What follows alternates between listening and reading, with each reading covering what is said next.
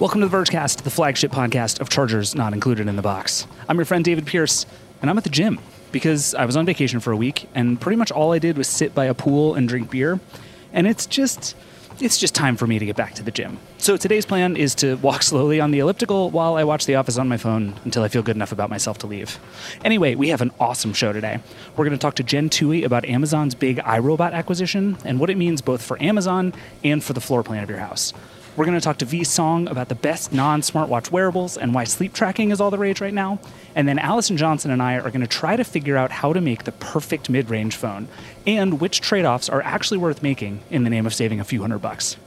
All that's coming in just a sec, but first I have to go look busy near an exercise bench for 5 minutes before I can give up on the gym and not come back for 3 months or so. This is the Vergecast. See you in a sec. Support for the show comes from Kohler.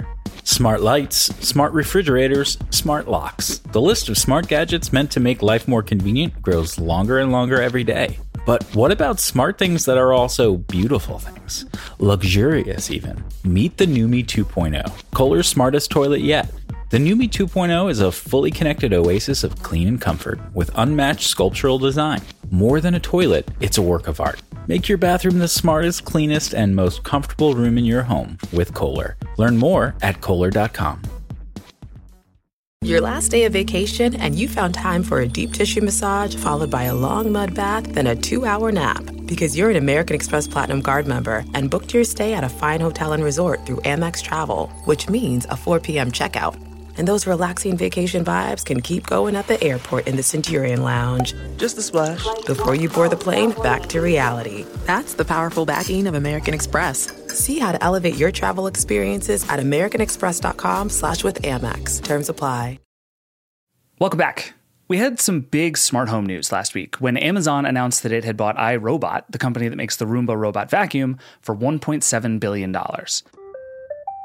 I had a lot of feelings about this announcement, both as a tech reporter interested in smart home stuff, but also as a person who has owned a Roomba for a really long time and generally really loves the thing. My Roomba's great. So why is Amazon getting into the vacuum game? Could Alexa make the Parks and Recreation dream of DJ Roomba really come true?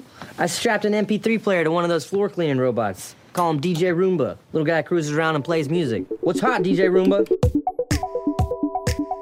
And maybe most of all, is this a bad thing? My Roomba knows everything about my house.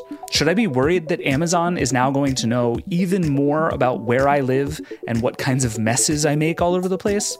Also, wait, why is Amazon so obsessed with the smart home in general? Like I said, I have lots of feelings. So I brought in Jen Toohey, who's a smart home reviewer at The Verge, to help me sort through them all. Hi, Jen. Thanks for being here. Hi. Pleasure as always. Okay, so Amazon buys iRobot for a whole lot of money. What is going on here? Why would Amazon want to buy a vacuum company?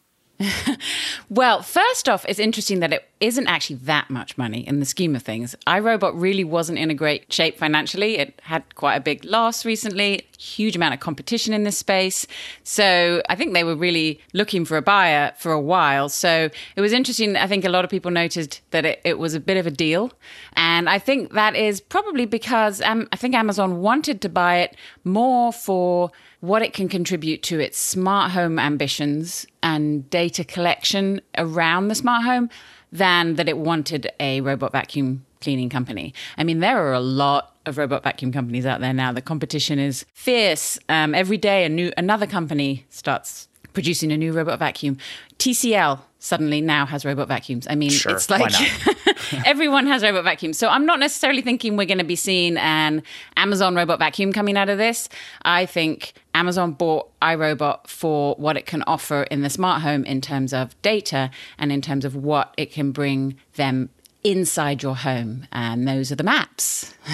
Right. Okay, so but Before we get to that, I think the robot vacuum thing is actually an interesting point, because one of the things I've been trying to figure out about Amazon all this time is like, it's been buying all these companies, and part of it is like, is this just a vehicle for Alexa? Is this just a vehicle for it to sell you more stuff through your doorbell or whatever? But like, Amazon has really invested in Ring as like a line of products, and Eero continues to be Eero and sell products. And I don't know, Blink is probably out there doing stuff. I haven't thought about Blink in a really long time, but like, I feel like you're right that the robot vacuum world is like huge and all over the place and very competitive. But my impression, at least, is that the Roomba is still kind of the best thing out there. And at least it would make sense for Amazon to like keep giving a crap about robot vacuums, right? I think maybe. Yes, no, you're right. I mean, from a broader perspective, yes, Amazon's bought now the kind of key smart home companies. So what most people want in their smart home is a video doorbell, a robot vacuum, good Wi-Fi, and security. Wow, that's true. When you put it like that, geez, okay. That's what you want. And you look at the most recent product that came from Ring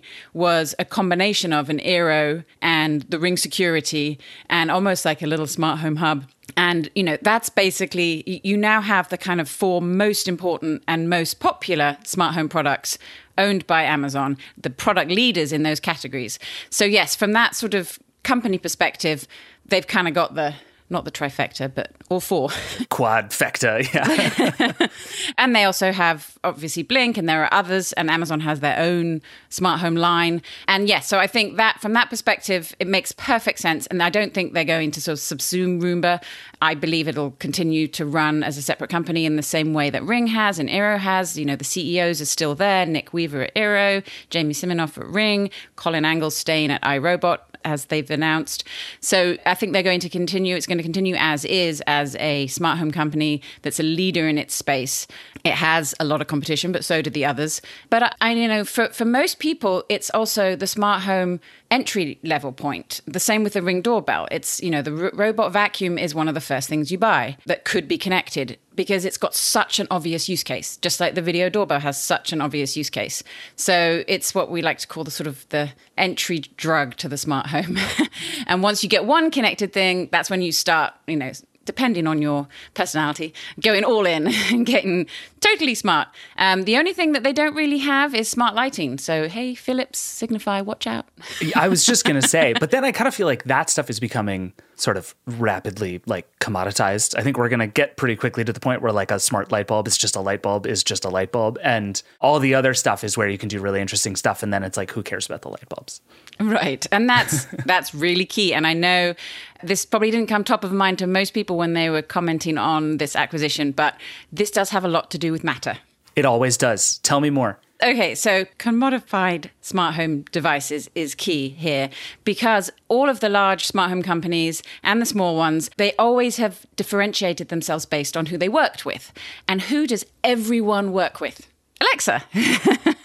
Right? So Amazon was a leader in the space because pretty much anything you bought that was smart home related worked with Alexa. It was wide open. The APIs were really easy for people. I mean, you could even build your own skill, like you know, in your own home. So they made it super easy to use any of their devices, any device with Alexa. But now when Matter comes, connectivity and who works with who isn't going to be as important because the whole point of Matter is everyone will work together. So what the smart home companies' platforms, so the Amazon Alexa, Apple HomeKit, Google Assistant, Samsung SmartThings, what they're going to be doing is looking for ways to differentiate the platform, making that platform more innovative, more useful. And Amazon's already started to do that with their Hunches platform, which is where it will automatically come up with scenarios that you might want your home to do for you without you having to do anything. So all of these platforms are looking to differentiate now that Matter is making connectivity less of a conundrum. You won't have to worry about who works with who. So that's one of the reasons why I think they bought iRobot, because there's an excellent platform that iRobot's been working on called Robot OS, which Colin Angle, the CEO of iRobot, told me before the acquisition, they're designing to help smart home products communicate with each other where they are in the home, which is a really key part of the smart home. So when you buy a smart light bulb and you go put it in the lamp, you have to open the app, you have to connect it, you have to say it's in this room, and you have to say, okay, I want it to do this during the day and this at night because it's in the kitchen. So I want bright light in the morning and dimmer light in the evening. But in theory, what Colin Angle was saying his platform would be able to help do is you screw in a light bulb and the Robot OS platform will know where you've put the light bulb, which room, and can automatically set all that stuff up for you. This isn't, to be clear, something that was already happening, but this was his plan because what his robots can do is provide context because they map your home and they know where everything is.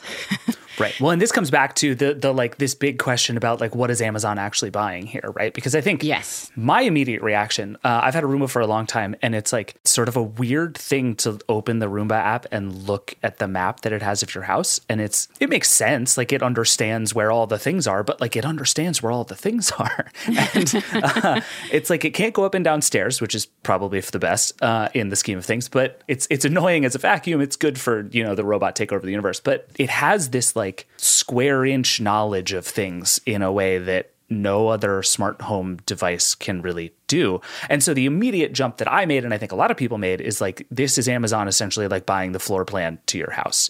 Is that what this is? Is that what's going on here? Yes and no. I mean, a lot of people point out, well, Amazon already knows what's in your house if you have the Alexa app because you've labeled all your rooms, right? Or go onto Zillow and you can see floor plans for your neighbors' houses. But the key here is that it's constantly updated data. So your robot runs every day, most likely, and is constantly updating its map. And so it can see when if you've moved the couch or if you've taken the spare room and taken the bed out and now you have a crib. So maybe you have a nursery. So maybe this kind of data, this changing data about what's in your house will be so valuable from a sales perspective in terms of knowing what you might be buying in your house, knowing how big your house is, knowing how many rooms you have, knowing the context of your house from a sales perspective. So yes, Amazon's primary goal in life, I don't think anyone would dispute, is to sell us more stuff. True. But from a smart home perspective, I think it's also useful because you see the context when things change. So I believe the map data is one of the largest elements that appealed to Amazon about buying this company. I think Amazon's been trying to do this for a while. They've got their Astro robot actually does map your house.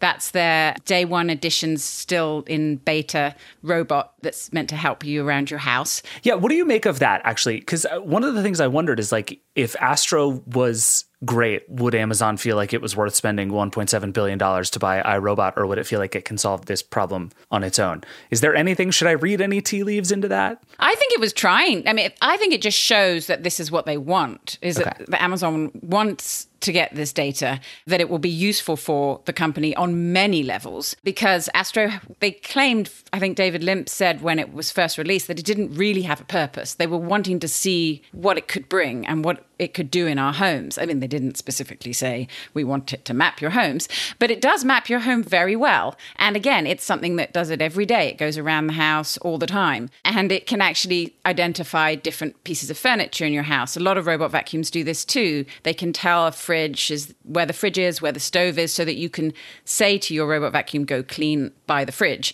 to make it a lot easier. And then they also have the Ring Always Home Cam, which is still not out, but it also has mapping capabilities. So they were already trying to add this mapping capability to their products, but it was going to be a really long time. I mean, that's $1,000 robot, the Astro. I don't see that as a mass market appeal. That wasn't going to be in everyone's home by the end of this decade. Same with the flying drone. Don't know if that's going to be in anyone's home by the end of this decade. So yes, I think it's getting inside our homes. It sounds scary, I know, and I know we'll probably get to that part shortly, but that context is so valuable for any smart home ambitions. And Amazon's said very publicly that they are striving for the ambient intelligence in our smart home, where our home knows how to react to us. And the one thing you need in order to know how to react to the occupants of the home is to understand the layout of the home, where things are and how, where the furniture is. So it's an obvious piece of the puzzle here.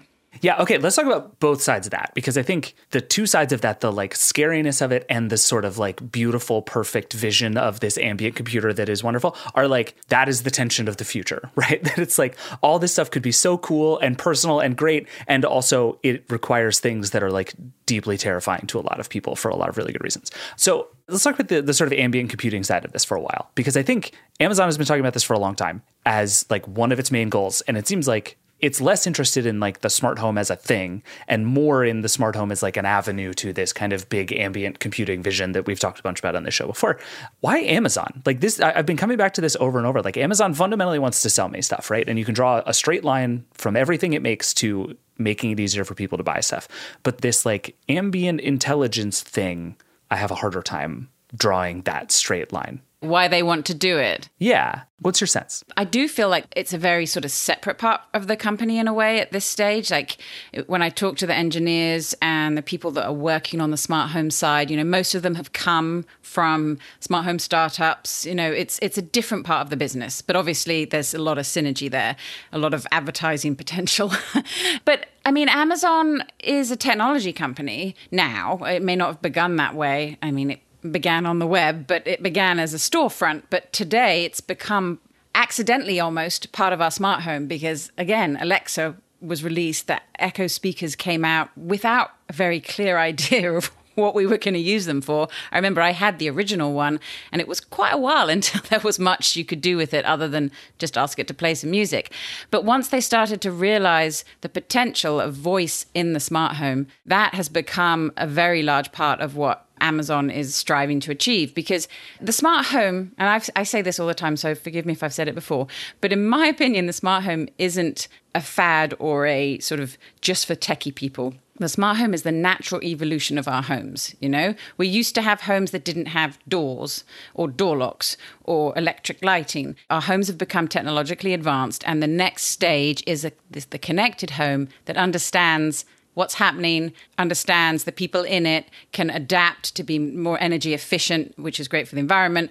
Also helps save you money because you don't run your AC when you aren't home, and you can turn your lights off when no one's in the room, and is more convenient and more fun. It is fun. The smart home has a lot of great benefits. So for Amazon, I think they just see it. This is the future of the home. Their main selling point is the home. Most of what you buy on Amazon is for your home or for how you live in your home, from food to reading to furniture to consuming content. Prime Video, they're in every corner of our home. So it's an obvious, an obvious move for them to move into the smart home. And as a technology company, they've got the tools to do it. Yeah, I guess it is true that Amazon is definitely a company that wants to sell you stuff, but is also like increasingly a lot more than just a company that wants to sell you stuff. And this as a sort of connective tissue across all of that stuff does make a certain amount of sense. Yeah, the smart home is not mainstream yet.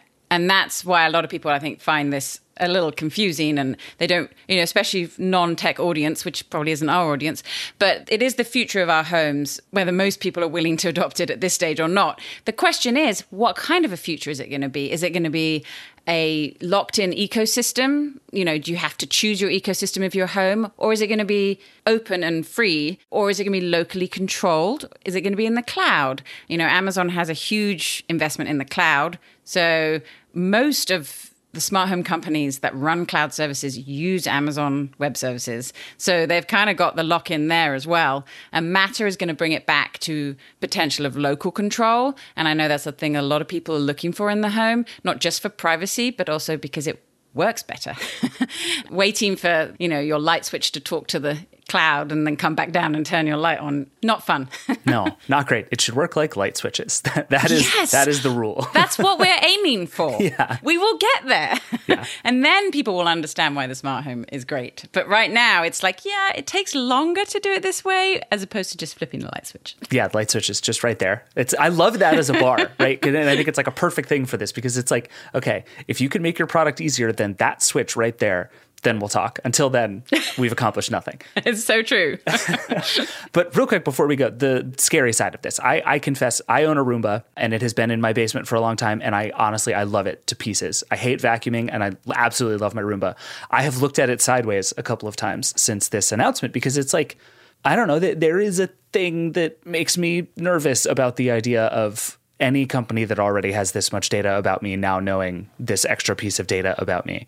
What do you make of this? Are people who are afraid of that stuff scared about nothing? Or is there reason to be nervous about sort of Amazon's coalescing of all this stuff? I think there's two parts to that. The first is, iRobot was an independent company. It's always kind of sad when an independent company gets snapped up by a big corporate entity. And many people who had Roombas now may not have had Amazon devices and now sort of feel like, I've got this thing in my house that I didn't want. And that's really unfair to the consumer. But we don't know yet what Amazon's going to do, whether they're, going to change the privacy policies, because you can turn off smart mapping in your Roomba if you have one. Not every Roomba maps your home, just to point that out, only some of the newer ones. And there are options to sort of shut that down. But it doesn't work as well, which goes back to what we were talking about before. It's convenience versus privacy. Do you want it to do that? Do you trust it? A lot of people don't trust Amazon. I see in our comment sections, lots of people saying the Roomba's going in the bin.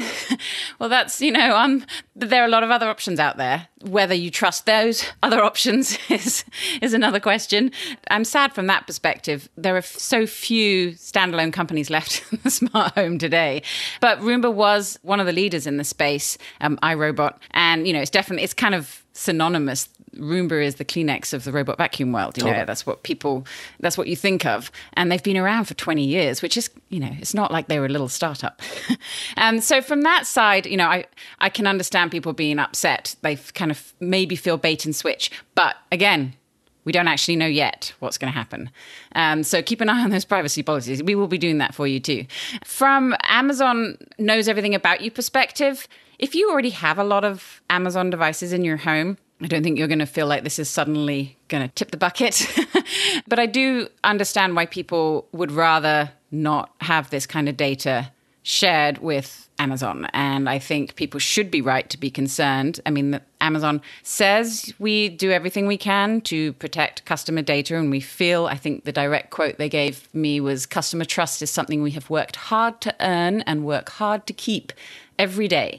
And so that comes down to your personal feelings about whether you can trust Amazon or not. Yeah, do you trust the tech company turns out to be like the existential question of our lives right now, which is cool and fun all the time. I know. And it's like you don't see some scrappy startup coming in and knocking these big boys off their perch right now. But I do, again, believe that Matter will help with some of this concern, because you won't have to rely on one platform. You won't have to be locked in on a platform. And when one platform does something that you don't feel comfortable with, it will be really easy to switch to another one. So that's going to really help people feel to be more comfortable accepting smart products into their home, because it should be, we don't know because it's not here yet. It should be a lot easier to say, right, I'm done with anything from this company and I'm going to switch over and use someone else's platform. I like it. Well, as you know, the Vergecast is the official podcast of Believing in Matter. So we're going to have to come back and do this a bunch more times. But thank you, Jen. Appreciate it. Thanks so much. Okay, we're going to take a break, and then we're going to come back and talk about wearables. But not the Apple Watches and Pixel Watches and Samsung Watches and whatever else watches that are out there. I want to talk about the wearables that aren't just big touchscreens on your wrist. We'll be right back.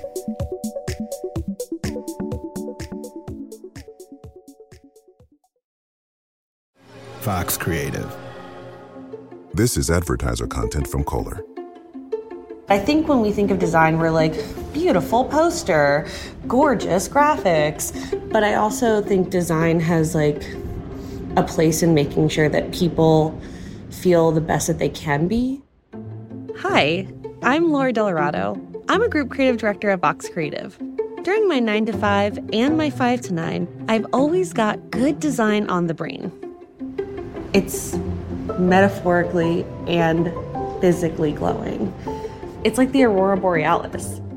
Which is exactly why I was so excited to meet the NUMI 2.0, Kohler's smartest toilet. On first introduction, it legit just waved a hand at me. Not actual waved a hand, but the lid moved up and greeted me for the use. But right now we're in a showroom, so I can't actually use it. Functions like this, a hands-free greeting, and form combine in the NUMI to elevate the everyday. It's a sculpture that begs for someone to like rest their body on it and walk away feeling really comfortable. A temperature-controlled bidet, the heated seat, automatic self-cleaning cycles, access to smart home functions thanks to a built-in Alexa, the Numi's got it all. For everyone. The bottom has this really beautiful green glow, and it's almost as if they knew that was my special color, because if you go into my bathroom at home, the entire bathroom is a mint green. It's like the Numi knew that I was showing up. And what's really cool about this is that there is this like circular sphere metal piece that like allows for you to change the color on the bottom. So if I'm not in my mint green era, which I often am, I can be in another era, my like calming blue, my like rosy pink, like whatever I need to feel. It's like the Sistine Chapel of toilets. Experience a fully connected oasis of clean and comfort with the Numi 2.0. Learn more at Kohler.com. Support for the podcast comes from Hims. Look, we all need help, but for some of us guys, it can be a real challenge to be so vulnerable. There are just some things we'd rather keep to ourselves. Hims knows how you feel, which is why they're looking to provide you the help you need, discreetly. Introducing Hims, a men's healthcare product looking to provide simple and convenient access to science-backed treatments for men. The entire process is 100% online, so you can get a new routine of improving your overall health in private. If prescribed, your medication ships directly to you for free and in discreet packaging. No waiting rooms, no pharmacy visits. So while it can be tough to deal with this part of your life, it doesn't mean you have to do it alone. Start your free online visit today at hims.com/verge. That's HIMS.com/verge for your personalized treatment options. hims.com/verge. Prescriptions require an online consultation with a healthcare provider who will determine if appropriate. Restrictions apply. See hims.com/verge for details and important safety information. Subscription required. Price varies based on product and subscription plan. Welcome back. This is going to be a big fall for smartwatches. Apple probably has a new one coming. We already know Google's Pixel Watch is coming. And Samsung has an event today where I suspect we're also going to see some new smartwatches. We're going to talk about all of those and all of that later. Right now, I want to talk about wearables that aren't watches. Because remember when those were going to be a thing? We were supposed to get sensors in our clothes and our shoes and our glasses and our headphones. Everything was going to be wearable. And I feel like instead, all we got was smartwatches. But maybe I'm missing something. So to find out, I brought in Victoria Song, we all call her V, who reviews wearables for The Verge. We're going to see how many she's wearing right now and what to make of all of it. Hi, V. Hey, what's up? I'm very glad you're here because we're talking about something that has actually been like strangely on my mind for a very long time. And I have a lot of questions that I feel like you are the right person to answer. But basically what I want to talk about is all the wearables that are not smartwatches. Is this an interesting topic or am I just the last person who cares about non-smartwatch wearables? No, there's a lot of reason to care about non-wrist-based wearables, particularly in the arena of sleep tracking, because, you know, I'm not the only person out there, but there are, like, my best friend, she basically is like, I can never use a wrist-based smartwatch or a fitness tracker because I'm just going to rip it off in the middle of the night. And she does. She used to be my roommate, and I would hear like a thunk in the middle of the night because she was throwing off her Fitbit. It was just way too uncomfortable for her to sleep in. So like that's why something like a smart ring is a great option for that particular thing. It's just very few people have kind of nailed how to do a smart ring that people actually give a crap about, I think. Aura might be the only one out there right now that is like in the mainstream mind, like people have heard of it. But there are a bunch of other experimental ones that I've seen, and I have one that does ECGs actually in my review queue. Oh, interesting. But yeah, smart rings are probably the non-wrist wearable people think of the most. But I actually think that we're going to see a lot in terms of clothing and smart glasses going into the future. The clothing's going to take a while, but there's a lot of interesting research being done on that.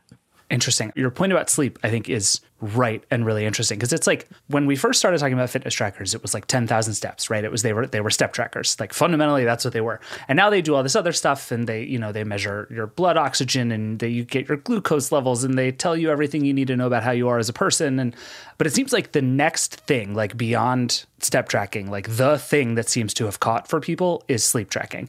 But I feel like I still talk to people all the time who are like mostly convinced that sleep tracking is sort of bunk science, that it's just like a lot of lies we're being fed by the industry to try and convince us to buy new products. Is the sleep tracking thing real? Like how good is this stuff at actually being useful to people at this point? So I do a lot of sleep tracking. I just finished a sleep tech buying guide. So I've just been testing sleep trackers nonstop for the last few months. And, they can tell when you're awake and when you're not. That is something that they can do. But it's more accurate now than it was a couple of years ago, because they actually do have the ability to track your heart rate and your SpO2 or your blood oxygen levels. So, based on that, they can get an approximation of your sleep and your sleep quality, but it's still not what I would call super 100% accurate, depending on the use case that you want to use it for. Like, Fitbit has been chipping away at the sleep apnea diagnostic feature since 2017. That's when they introduced the SpO2 tracker, not SpO2 tracker, but the sensor on the Fitbit Ionic RIP. That thing got recalled. It was a hot mess. So that's like about as long as people have been thinking about sleep tracking and sleep apnea having some sort of like relationship there. But it's not there yet. I think the only tracker on the market that has any kind of FDA clearance for that would be the Withings ScanWatch, and that's just to see if you have breathing disturbances. So that's kind of where they've gone with that. They're like, oh, we have SpO2 trackers, and we can see when you have breathing disturbances. And so that's kind of the angle that they're going with there, kind of like how heart rate sensors dovetailed with ECGs and telling you when your heart rate's out of whack, and AFib and arrhythmia. So with the sleep trackers, they're really kind of leaning into sleep apnea, which is a serious problem. Yeah. And on the other flip side of that coin, they're using sleep trackers to track your nighttime heart rate variation, which is the change in time between your heartbeats, which is apparently a very good indicator of how well recovered you are from physical activity or other kind of stress. That's an interesting one, because I think like a bunch of the stuff you just described strikes me as like not sort of like mainstream useful in the sense that like 10,000 steps is mainstream useful. You know what I mean? And it's like 10,000 steps is like not a perfect metric and became this like magic number based on nothing as far as I can tell. But it works, right? And it's like, okay, if you're that is a good number to shoot for that many people don't get. And if you don't get it, the solution is to get more steps. And it's like that as a sort of circle of fitness tracker is sort of perfect in a way that I feel like nothing else that any of these devices have ever tried is. Because the thing that drives me crazy about sleep things is it's like, David, you didn't sleep enough. And I'm like, I know I didn't sleep enough. Or like, that's why I'm angry. Like, leave me alone. And the solution is just like, sleep more. And it's like, you were awake for 2 hours in the middle of the night. Don't do that. And it's like, well, this is nothing. You're not doing anything for me. And I feel like the sort of, what do I do about it question has always been the thing for me with fitness trackers. And it feels even more necessary with sleep. But then on the flip side, all these companies have just said like, forget that. We're going to market this towards people who have like actual health issues that they know about and would like to better understand. And maybe that's just where this goes and is the future of kind of all of this stuff, is it's not like a, woo-woo feeling about how to do better. It's like actually solving medical issues for people. Yeah, I think it's going to be a little bit of both, because it depends on the person. Wearables, I think, is one of the most personal types of technology you have out there. Like when people are saying, well, who would you recommend this for? I always like sit there and I sigh, because it's like, well, this particular device is good for XYZ person who does this, then that. But particularly when it comes to health, well, the Apple Watch got so many accolades for adding ECG. Most people don't need ECG for like AFib detection. Like the biggest risk group is people over 65. So unless you're over 65 and have known cardio issues, you're never going to use the ECG app. I almost never use that app except for when I'm testing it or comparing it to other watches that have added that. But now they all have it because Apple did it. Right. But, something like heart rate variation is a lot more popular nowadays because there is something actionable about that. You can look at your heart rate variation and go, oh, wow, I worked out and I'm so tired. That's probably because I went really hard on a run yesterday. And you know what? I think I'm going to take it easy now. So recovery is an actionable thing that a lot of people actually need help with when it comes to tracking because, I'm guilty of this, and I think everyone is, where you just go, oh, I have to lift until I'm sore and then go hard for 2 weeks and then totally fall off the wagon. Recovery is a huge part of your fitness and your health that everyone ignores in favor of going all out and then burning out. So that's why you're seeing that shift towards recovery in this space. This sounds very familiar. I really like to go to the gym 3 days in a row, get really sore, and then don't go for 8 months, and then 3 days in a row, and then it's a great system. I highly recommend it. But the rings I hear about, it's basically just Oura, and I feel like especially during the pandemic, Oura really had a moment, right, where a lot of people were worried about their health again. They started talking about can my Oura detect that I have COVID before things do? Understanding body temperature is really important. Is Oura sort of winning this space as big as it maybe was a couple of years ago? Is there new interesting stuff coming in? Well, so Oura just released the Gen 3 back last fall, November-ish, and they have basically gone all in on predictive features. They just announced a partnership with Natural Cycles so that those users can use the Oura Ring's body temperature information as a contraceptive, which that personally I'm kind of okay, but the FDA did clear it for that purpose. Although cleared is different from approved. We could go into that for a long, long time. But so, it is cleared. They have at least reviewed it. And they just basically added the SpO2 feature, which, as I mentioned, is basically scanning for what kind of breathing disturbances you might have night to night. Mm-hmm. And Oura themselves says this is a very passive feature. You probably won't look at it day to day, but once you understand what your baseline is, you may understand when you're starting to get sick. And they also did that with period information. That was one of the big things that they launched within the last year to kind of predict women's cycles based on their bodily biometrics. So it's interesting. They're definitely doing a lot of research in this space, which is, funnily enough, why they added a $6 per month monthly subscription, which our readers have let me know vociferously in the comments that they are not a fan of. Fair. Understandably so. But yeah, they're super into the research. A lot of researchers use them. So they are definitely winning when it comes to the smart ring space, but they're not the only players out there. At CES, I talked to this really small startup called Movano, and they were really interesting with their ideas for smart rings. It's, similar to the Oura Ring, but also not. I just think it's a very hard form factor to master because, a smart ring is small. How are you going to stick all these sensors in there and have good battery life? It's a tough thing to do. Yeah, the Oura is kind of amazing in that sense. And I even argue I have an Oura ring and I sort of intermittently wear it because it's big enough that I never really stop noticing it, but it's small enough that I can genuinely wear it all the time. And that in itself is kind of an incredible achievement that it is not 4 times the size that it is. Yeah, it's an impressive piece of kit. I still think it's bigger than I'd like it to be. And there's I wear a wedding ring and there's a time when it's going to be that big that I will wear something like this, but we're already closer to that than I would have expected, which is cool. Yeah, it is chunky. I'm also wearing my Oura Ring Gen 3 right now. And is that the gold one? It is the gold one. I like that. That's good looking. I opted for the gold one over the silver one because the 2 I had was silver, but it is chunky. I have other rings, and yeah, that's the other thing about wearables in general that's really hard to solve is style. Yes, because everybody's body is different. So if we're talking non-watch form factors, glasses are the big one that everyone also is trying to solve, but they are not getting it for whatever reason. I am a pretty big skeptic that we're going to see a workable pair of smart glasses anytime soon, just because there's so many problems that they have to solve that I don't think anyone has a solid enough grasp on for the consumer space.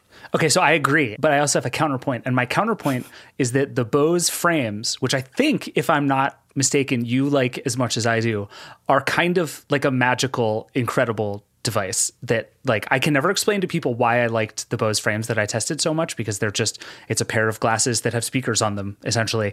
But I loved those things. And I feel like that's a space where I'm like, okay, there's much more interesting stuff to maybe do here with glasses than just AR smart glasses, which are going to take God only knows how long to do. Am I right in remembering that you liked the frames, that you thought they were pretty cool? I do like the frames. I especially like the second iteration of the frames, just because the first iteration of the frames tried to really lean hard into audio AR, and there just wasn't a use case for it. And that's right. They had like an app store, right? They were like, look at all these games you can play in audio AR. And it was like, Bose, like, we're good. They were bad apps. Yeah. They didn't work. Like, I thought the most useful app would be directions, right? So I'm directionally challenged. I get lost all the time. Smartwatches, they don't help me find where I'm supposed to go.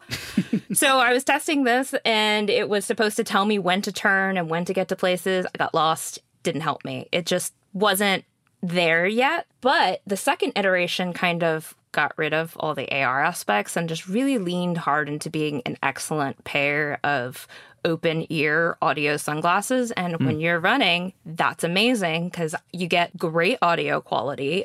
You can still have awareness of where you're around you. And those things lasted 5 hours on a single charge continuously. I wore them at the New York City Half Marathon in February. I really, really like them, but it has a specific purpose because the tempo, I mean, you look like a jabroni wearing it, but they help you see better and you can listen to your tunes and they're sweatproof. Like, it's great. I freaking love my frames.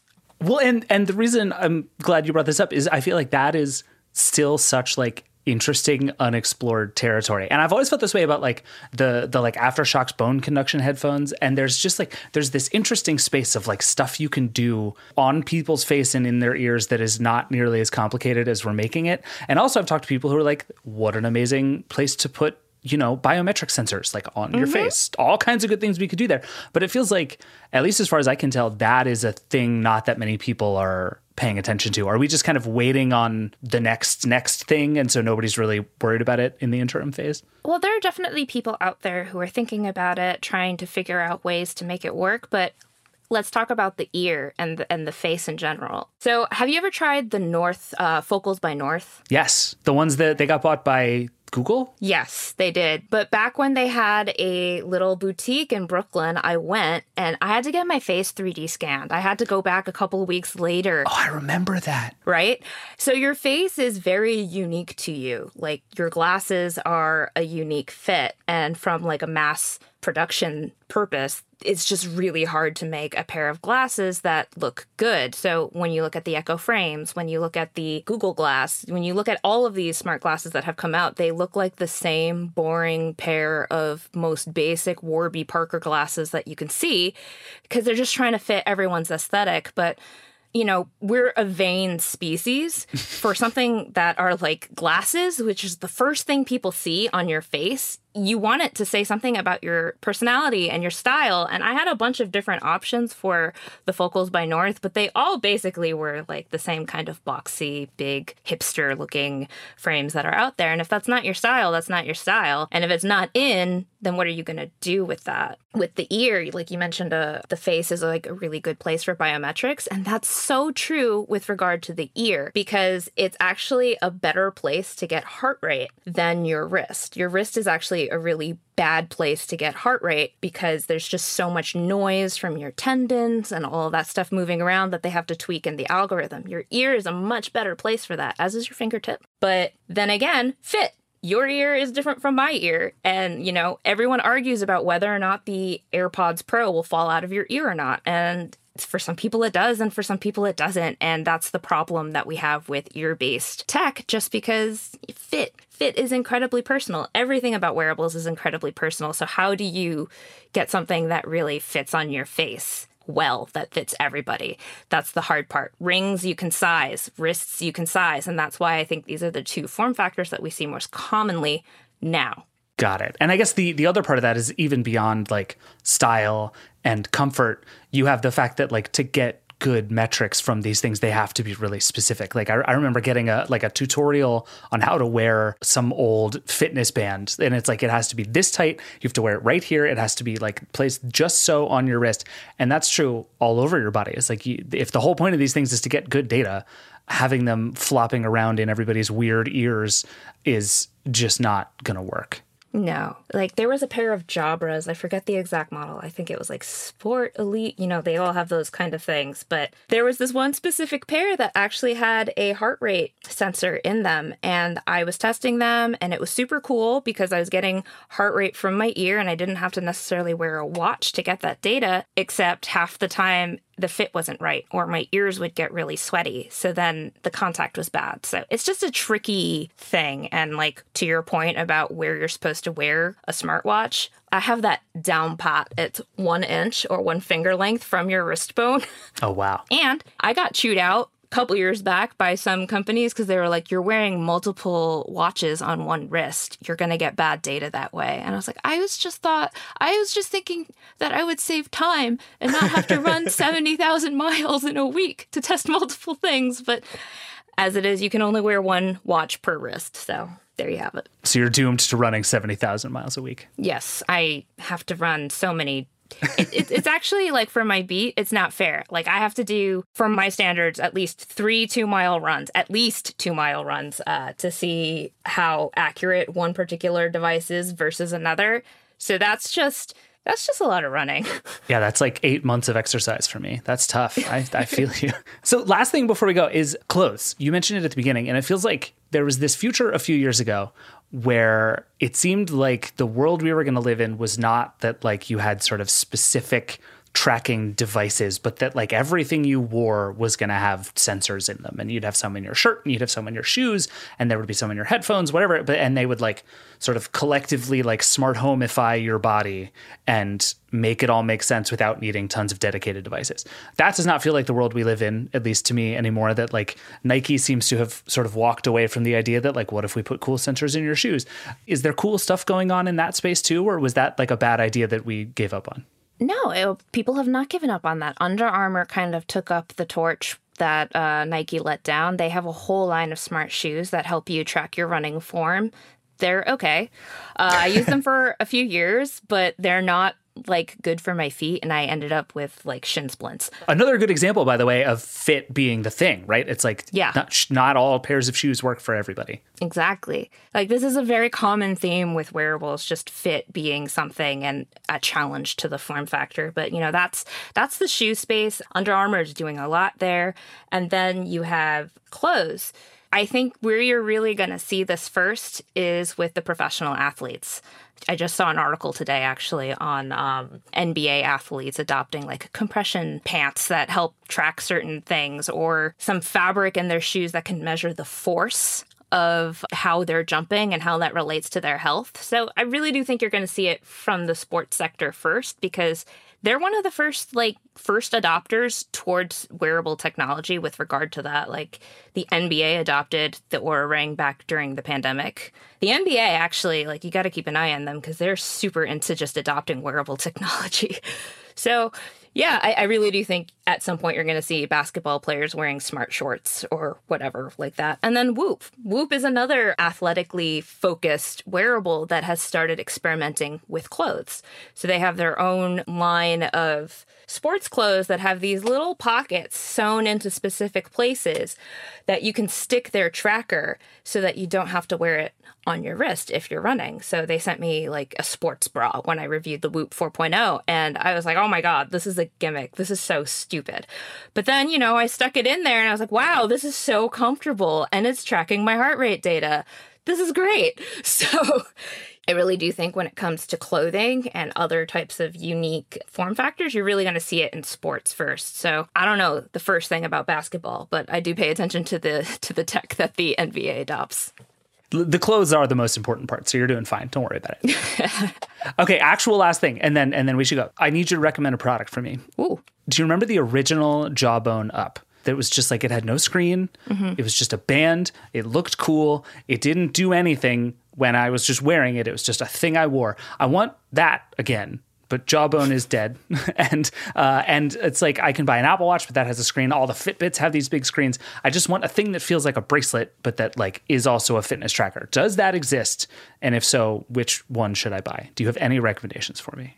So if all you want is something unobtrusive that's never going to notify you, then the Whoop 4.0 is actually pretty great. Fair enough. It tracks your sleep and it tracks your recovery. The only hesitation I say with that is that Whoop comes with a $30 monthly subscription, which is pretty rough. That's a lot. The hardware is free, quote unquote. It's not. It's built into the built into the subscription there. And you already have the other one that I would recommend, which is the Oura Ring, because that does track your steps. It does track your activity, and it's not going to notify you because what are you going to see on a ring? Nothing. There's just nothing there to distract you from day-to-day living. It's very seamless. So there's that. The one I would not recommend is the Amazon Halo, just because I don't like their 3D body fat imaging tech in the app. I think it just makes people feel terrible. Creeps me out. Not a fan. Yeah, no, if you feel terrible, you're not going to stick with it. So that's my issue with them. But that is another tracker that's much more affordable than the ones that I just mentioned that has a no distraction type feel to it. Fair enough. I like it. All right. I'm going to go charge my Oura Ring. V, thank you. I appreciate it. Yeah, this was fun.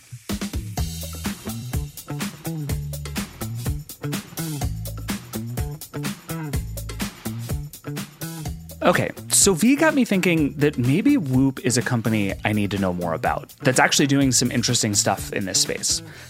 Whoop's been around for a while, and I've kind of known of it for a bunch of years, but I always thought about Whoop as this like super high-end thing for professional athletes. But maybe it's more than that. So I called up Whoop CEO, Will Ahmed, and asked him about some of the things that V and I had been talking about.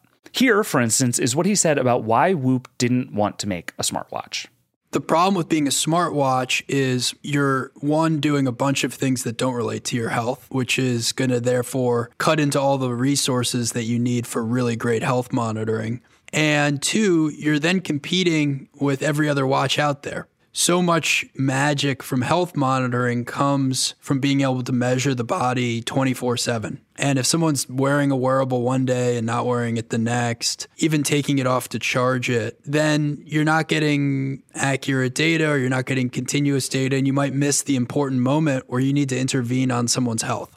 And not only is Whoop not a smartwatch, it's also not really a wrist wearable at all.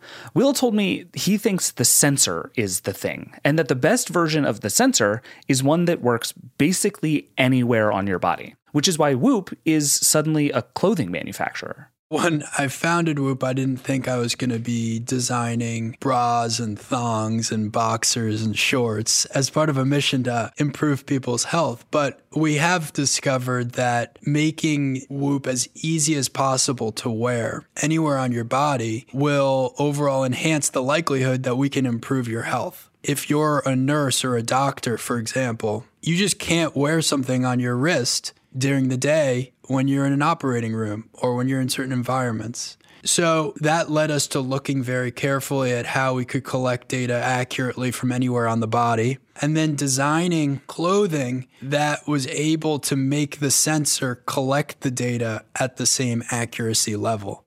It sounds simple when he says this, but I asked him, isn't that hard to do? Like V was saying, bodies are different, people are different, and getting good data requires things to work and attach to your body in these really specific ways. So can you do clothes in a way that actually works for everyone?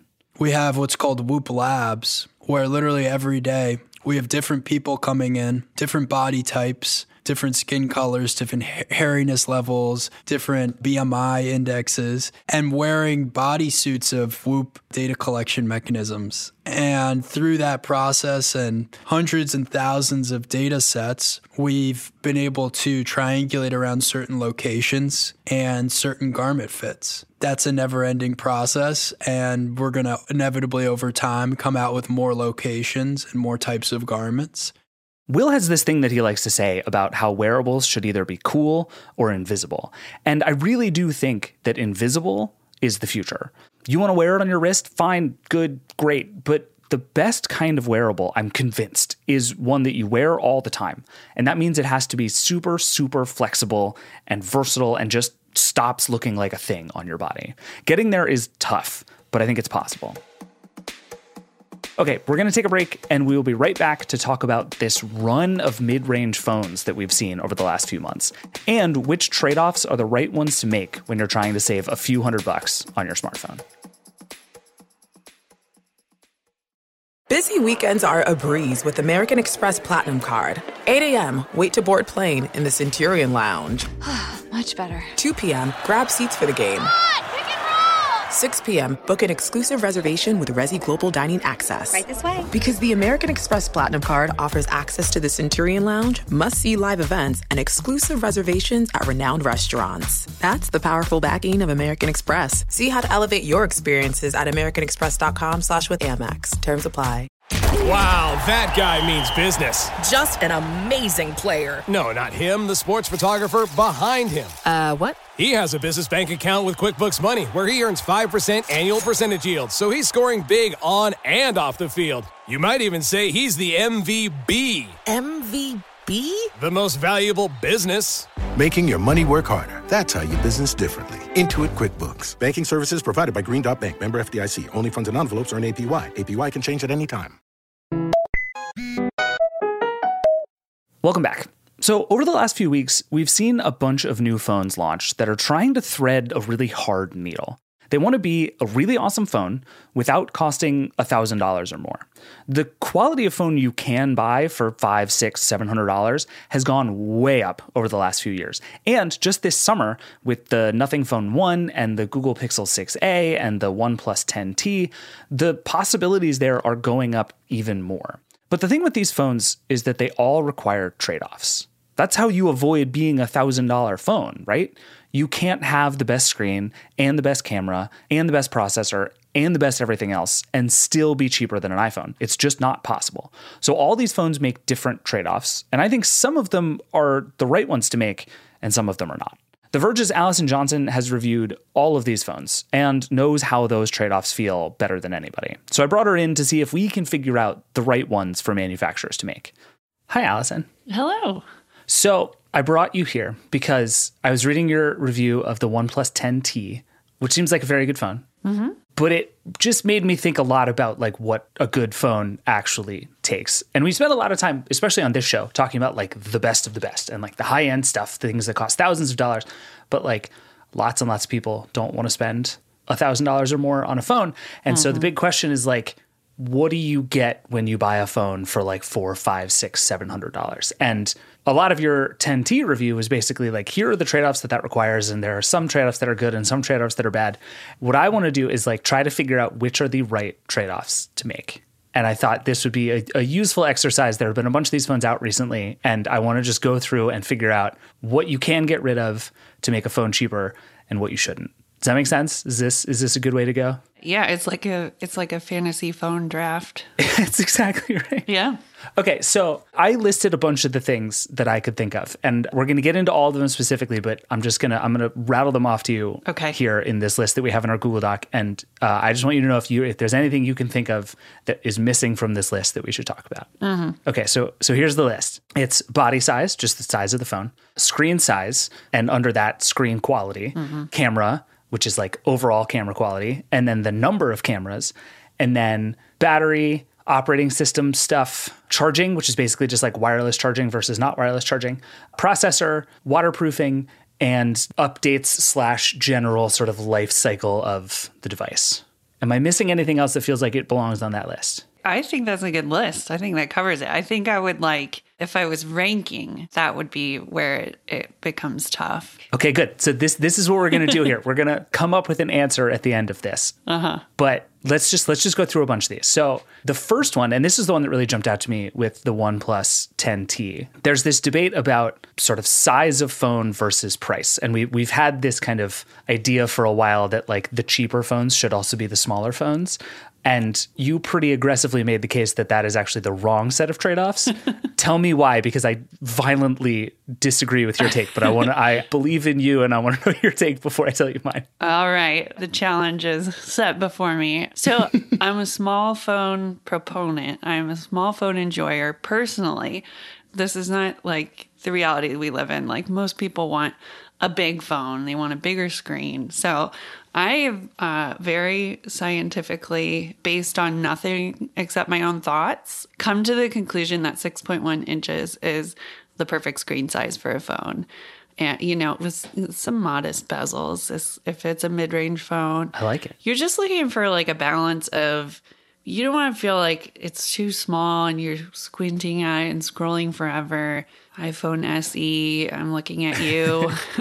Yep. But then after a certain point, I'm like, does this need to be so big? The 10T is on the big side for me. But Pixel 6a, 6.1 inches, so good. I mean, I guess I agree in the sense that just having a smaller phone is not where you should save a lot of money. And like the theory would be basically it's like a smaller body, smaller parts, smaller screen, thus cheaper to make. And I'm not actually sure how true that actually is in terms of like what it takes to make a phone. I don't know that shrinking 0.2 of an inch is like a $700 difference in the phone. But I do think it's true that most people want bigger phones. Mm-hmm. And the idea that like the iPhone SE is like the proof of this over and over, right? Apple keeps being like, look, it's the phone that you want. And everybody's like, nah, I'll take the bigger one. Like what people want is cheaper phones, not smaller phones. And so I think in that sense, I do tend to agree. But I also think there should be a world in which you can get a very good smaller phone. I'm not sure it's possible just because of like physics and batteries, but like I want there to be high-end small phones. Yeah. But I guess also mid-range big phones is a thing that should exist. Yeah, I agree with that. I want there to be a small phone at every price point, and I can concede that mid-range phones are probably going to be kind of on the big side. That brings me to the next thing I want to talk about, which is battery life, because one other thing that tends to be true on these mid-range phones is they tend to not last as long because they don't get the newest processors, which tend to be the most efficient. They're not usually as big, which means they don't have like physically as much battery. They tend to be less long lasting. Mm-hmm. And for me, at least, I would put that at like the absolute top of the list. I'm like, give me a worse phone that lasts 3 times as long, charge me $600 for it, and I'm a happy, happy, happy man. Do you agree with that? Yeah, personally. And that's what I sort of lead with in my reviews, especially in this class. You don't want to go shopping for a phone again in 3 years, or get the most phone you can for your dollar, I think, around the $500 price point. $500, you can absolutely buy a phone now that's going to last 5 years. The iPhone SE, you know, for its flaws. I have an iPhone SE from 2016 that I put iOS 15 on, and it's okay. The screen is too small to actually use like a human being, but yeah, I think I put that really high up on the list of what you should consider in this price point. And you can expect more than you could, I think, a few years ago. What is the battery champion of the mid-range phones right now? Is there anything better than the just like use it all day, charge it every night? They kind of are all a little middling, I think. Motorola especially will do the like, you can get 3 days on a single battery charge, but that's kind of in that like under $300 bracket. And I think that's sort of like well, this phone can't do much else. So here you go. It has a really long battery. But I think they hit a sweet spot in the mid-range where it gets you through a day, maybe a day and a half if you're kind of conservative with how you use your phone. But it's generally not something you need to worry about or think about. And kind of coupled with the longer software support updates that are coming for some of these phones, I think that you can reasonably expect the battery in the phone to keep going and keep up for 4 or 5 years. Yeah, I mean, that's a good point because I think it's easy to think about like how long my battery lasts, you know, today and tomorrow. But the thing that's much harder to figure out is like how long will this battery hold out before I have to get a new phone? And I think especially for people shopping like in this price range, that is just as important, right? It's like if I have to buy a $500 phone twice as often, I have accomplished nothing by saving a bunch of money. Or spend your life by a power outlet and never leave. Right. Which is currently, I have an iPhone 12. And as of like a month ago, I have reached the point where my battery dies at like 1 p.m. Oh, no. Which I enjoy because that means it is inevitably about to be iPhone time again. So congrats. Yeah, I'm going to be the person chasing after the 14. It's going to be good times. But anyway, okay, so next on the list, and this is one where I suspect you and I disagree. And I think I also disagree with just like The Verge as a whole, which is displays and not necessarily size. Cause I think we the size thing, I think we're actually like relatively aligned on, but like quality of screen. If I'm trying to make my phone cheaper, is it the right thing to do to put a worse screen on it? Or is it the wrong thing to do? I think there's a kind of a bottom line, and you don't get the best screen. You're going to have to make some concessions to get a $500 phone that's going to last. So I think the screen ends up being one of those places. It definitely is on the Pixel 6a. You get the standard refresh rate, and it's just not a very fancy screen. But I end up like, I'm okay with that. But I think there is like a kind of basement level where you don't want to go below. Like, there's some bad LCD panels out there on budget phones. True. I've seen them. Yes. I think it is a good point to make that the quality of the screen is something to really consider beyond like looking at some specs, because that is your phone. You look at your phone screen 10,000 times a day. If it bothers you a little bit, or if you're squinting at it outside, then like, do you want to live your life that way? I don't think so. That's fair. And I think there is a floor, but what I think is true is that my floor for display quality is much lower than everyone else that we work with. Like, I will take just about any screen that I can see. Right. If it works in daylight, which is not nothing, not every screen is easy enough to see in bright light. And if it gets very dim at night, which is like, I want to be able to look at it outdoors and in bed without it sucking. And as long as it accomplishes both of those, I will take almost anything. And that's possibly a bad trade-off and a mistake, but that's generally how, like, I'll look at a phone with like a kind of low end, like 1080p screen, and I'm like, it's fine. Yeah. I'm fine with this. I have no issues. You can see the content. The content is there. Yeah. And it's like, I don't know. I'm not buying this phone to spend 12 hours a day playing high-end AAA games on it anyway. And I think, I don't know, I'm not that worried about the refresh rate of my screen in general, much less if I'm trying to like find ways to save money on my phone. Yeah. Controversial. The flip side of this is the one where I think way too many of these companies do compromise, which is camera quality. Like, to me, the only thing you cannot get wrong about your phone is the camera. It is like the single most important thing, and to me is like the first thing I would not sacrifice in a phone. But we see tons of them that do. Like, am I wrong? Do I care way too much about like massively high-end camera quality in smartphones? No, I think that's totally fair. And these are our cameras. We're not carrying around point and shoot cameras anymore. This is it. So it's fair to expect good, decent quality from a camera, from a phone, around $500. And this is my biggest bone to pick. Well, maybe my second biggest bone to pick with the iPhone SE is that it's really good camera overall. They did not put night mode on it. And there's really no good explanation for that, except that Apple wants you to buy a more expensive phone. Apple kind of hates the iPhone SE and wishes it didn't exist, is the explanation. Yeah, it's an unfortunate reality for them, I guess. It just gets back to like, what are the reasonable kind of bare minimum expectations you can have for a budget phone? And decent low light photos is one of those. So I think there are more. I mean, around $500, I think the camera quality is like decent overall. Things get a little hairy under the $300 mark. But even in like the Pixel 6a, right? Like, Google made a bunch of decisions about what to keep and not to keep in trying to find ways to make the 6a cheaper than the 6 and the 6 Pro. And one of the things they did, I think, was like relatively aggressively downgrade camera quality. And their big bet is they have a bunch of software that can do a bunch of extra stuff, but like the camera is not as good. And to me, that just feels like the wrong call. I would rather have downgraded a lot of other stuff and keep the good camera. Okay, I'm going to disagree with you on that one. Because I think that it's good enough. It does meet that, like, is this the most amazing camera? You know, you're not going to wow all your friends with it, but it's good enough. You get decent low light performance. Some of those like tricks that Tensor does. Like there's a mode on it called face unblur. And it's one of those things that like the phone just does. You don't enable it. You don't know that it's doing it necessarily, but you're taking a picture of a kid in low light. They're moving and squirming around. And it'll use the ultra wide camera to kind of fill in information and give you a sharp photo.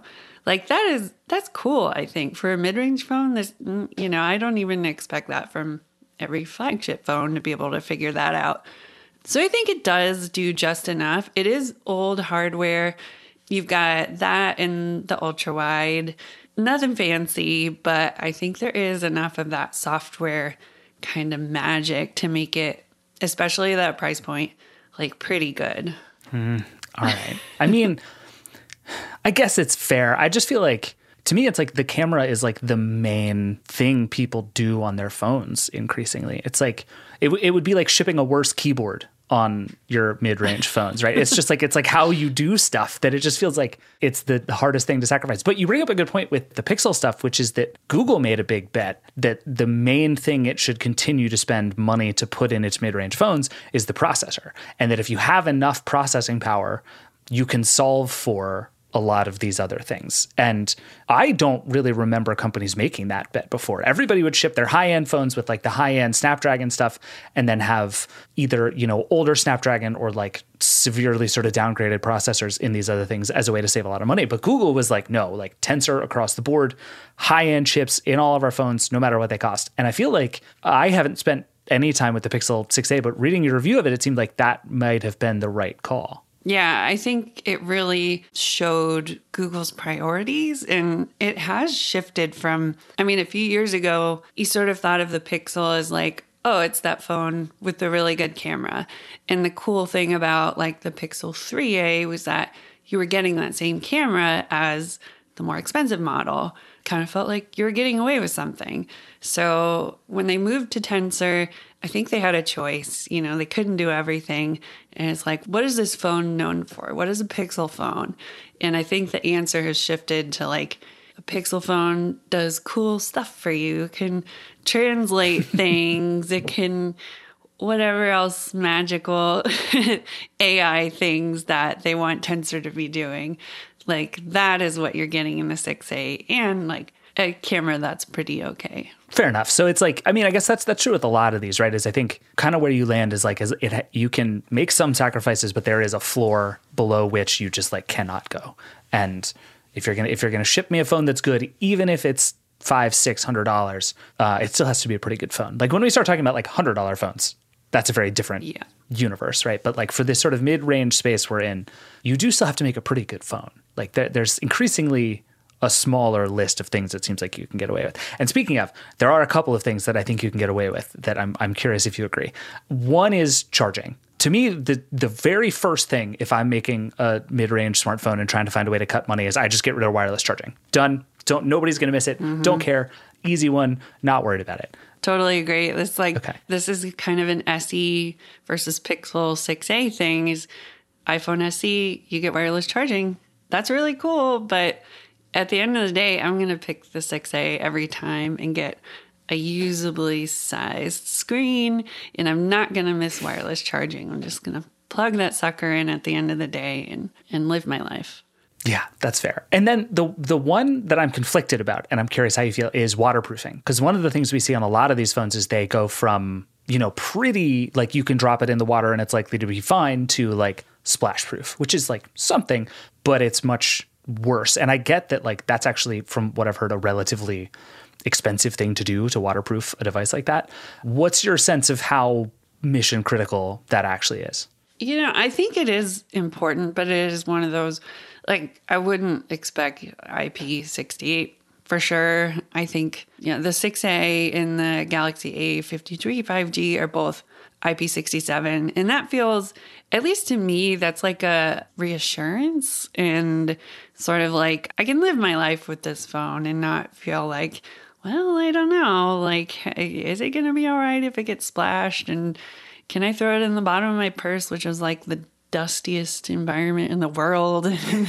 Like, it would be great to do kind of long-term testing on that, or some torture testing on mid-range phones and see like what really is splash proof. But yeah, not something I've done. Yeah, to me, it's like I should be able to drop my phone in the sink while it's running and it should be okay. And I fish it out after 1 second and it should be fine. I don't like the thing where like I throw my phone in the pool and get it out 20 minutes later. It's like, all right, I can sort of understand that might not go great. I would like for my phone to be fine after that. And I appreciate that like most very modern phones are, but I get that that's not how that works. But it does feel like the basic thing of like, if life happens and I drop my phone in a puddle, it's going to be fine. Or I spill my glass of water onto my phone. Like that stuff feels like table stakes to me at this point. Yeah, exactly. Okay. And then, the last one is something I have not thought a bunch about before thinking about this stuff, but is something that has come up in a bunch of your reviews, is like promise of updates and sort of operating system longevity. And this came up in particular talking about the Nothing phone, which is a new company that has no track record of being bad at this, but also no track record of being good at this because it's a brand new company. And there's this question of like, it goes back to the same thing as batteries, right? It's like, how long am I going to be able to use this phone? And I think one easy way for companies to not have this stuff cost a lot is just to not support their devices for very long. And that has been an issue in the past. How sort of high does that rank for you? Yeah, I rank it really high. And I kind of tie it in together with, everything that points to like, what is the longevity of his phone? What is the chance that someone could still be using it 4 or 5 years from now and they're not just like cursing the day they read my review and told them to buy it? Samsung has been leading the charge on giving you more years of security support all the way down through its A series. I think the A53 is slated to get 4 years of OS updates and 5 years of security updates. And they slow down at the end of that. I think you get maybe like 2 a year on year 5. But that's awesome. I think pointing that out as loudly as I can and as often as I can, I hope kind of spurs other manufacturers to try and meet that and keep pushing. You know, you can keep using your phone after it's gotten its last security update, but it's often not a great experience that just degrades very quickly.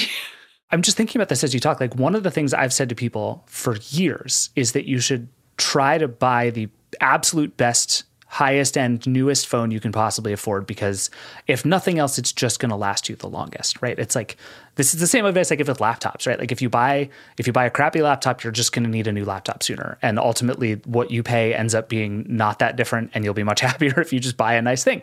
But I think with phones like that, shouldn't be such a huge trade-off. And it sounds like the good news is like those two things are getting sort of increasingly close together, where it's like if I buy a $1,200 phone from Samsung, I can reasonably expect it to last 4 or 5 years.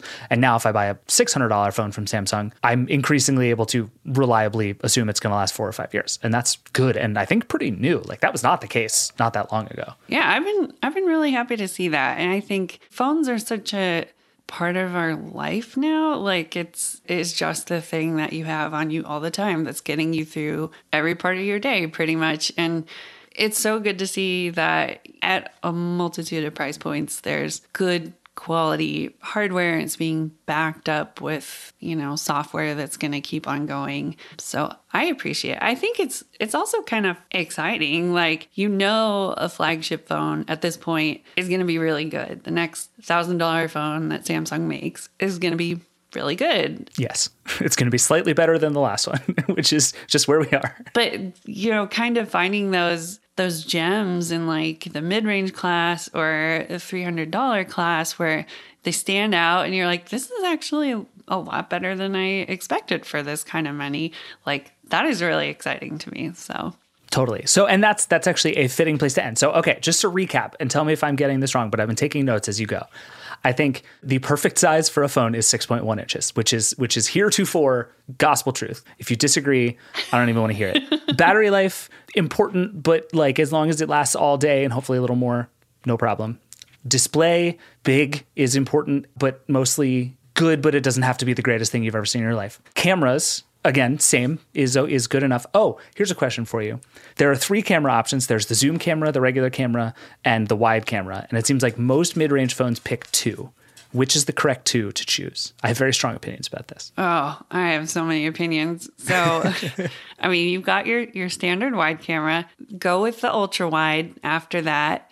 And then so many manufacturers are guilty of crimes where they put in an extra like 1 or even like 2 camera sensors. It's like a 2 megapixel macro or a depth sensor that's maybe like not that helpful. Yeah, 2. Let's go with 2 cameras. Don't be throwing in a bunch of extra lenses just because you got them lying around. No.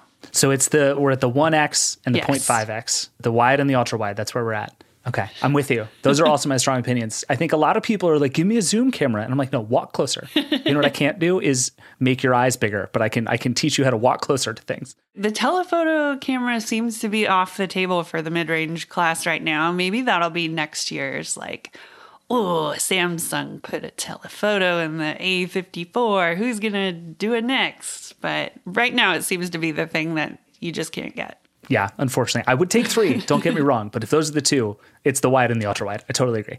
Okay, so then we have charging. We don't care if there's wireless charging.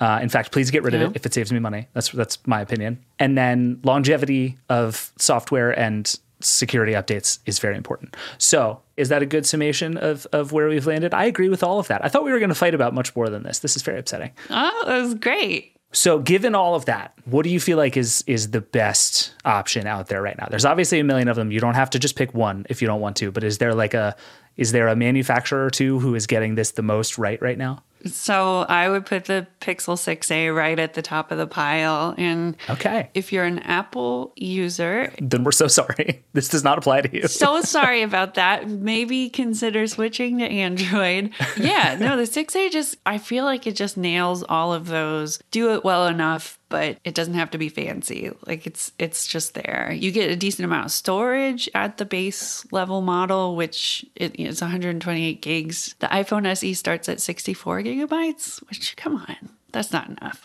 Agreed. All right, so the Pixel 6a is the one to beat so far. It is. I think that the Samsung A53 is pretty close behind it. I would give the 6A the edge because of that flagship level chipset. And I think I like its odds in the long run of like 4 years from now, it's going to be running pretty well. The A53 has the nicer screen, has a bigger screen, if that is important in your life. And it matches the Pixel for a number of years of security updates. It's just a question in my mind of, is it going to be running fast enough in 4 or 5 years? It might not be doing great. All right. Well, Allison, we're going to come back and probably do this at some point very soon with a bunch of new flagship phones that are coming. But for now, thank you. This was really fun. Appreciate it. Yeah, this is fun. Thank you. That's it for the Vergecast this week. Thank you so much for listening. As always, there is tons more on everything we talked about at theverge.com, and you can also follow all of us on Twitter. Jen is JP2E, V is Vic M Song, Allison is Allison Joe 1, and I'm Pierce. This show is produced by Andrew Marino and Liam James. Nori Donovan is our executive producer, and Brooke Minters is our editorial director of audio. The Vergecast is a Verge production and part of the Vox Media Podcast Network. If you have thoughts, feedback, feelings, birthday invitations, or big thoughts on foldable phones, you can always email vergecast@theverge.com. Alex, Neela, and I will be back on Friday to talk about whatever Samsung announces today, plus the future of private messaging, fancy new Sennheiser headphones, and a bunch of other stuff. See you then. Rock and roll.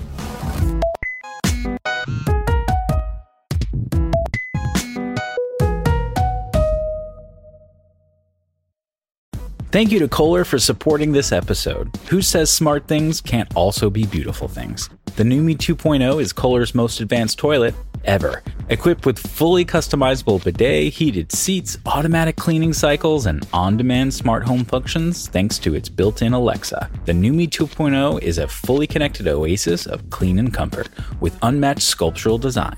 Customize the lights to match your interior or your mood and enjoy an immersive, intuitive experience of personalized luxury and cleanliness. More than a toilet, it's a work of art. Learn more at Kohler.com.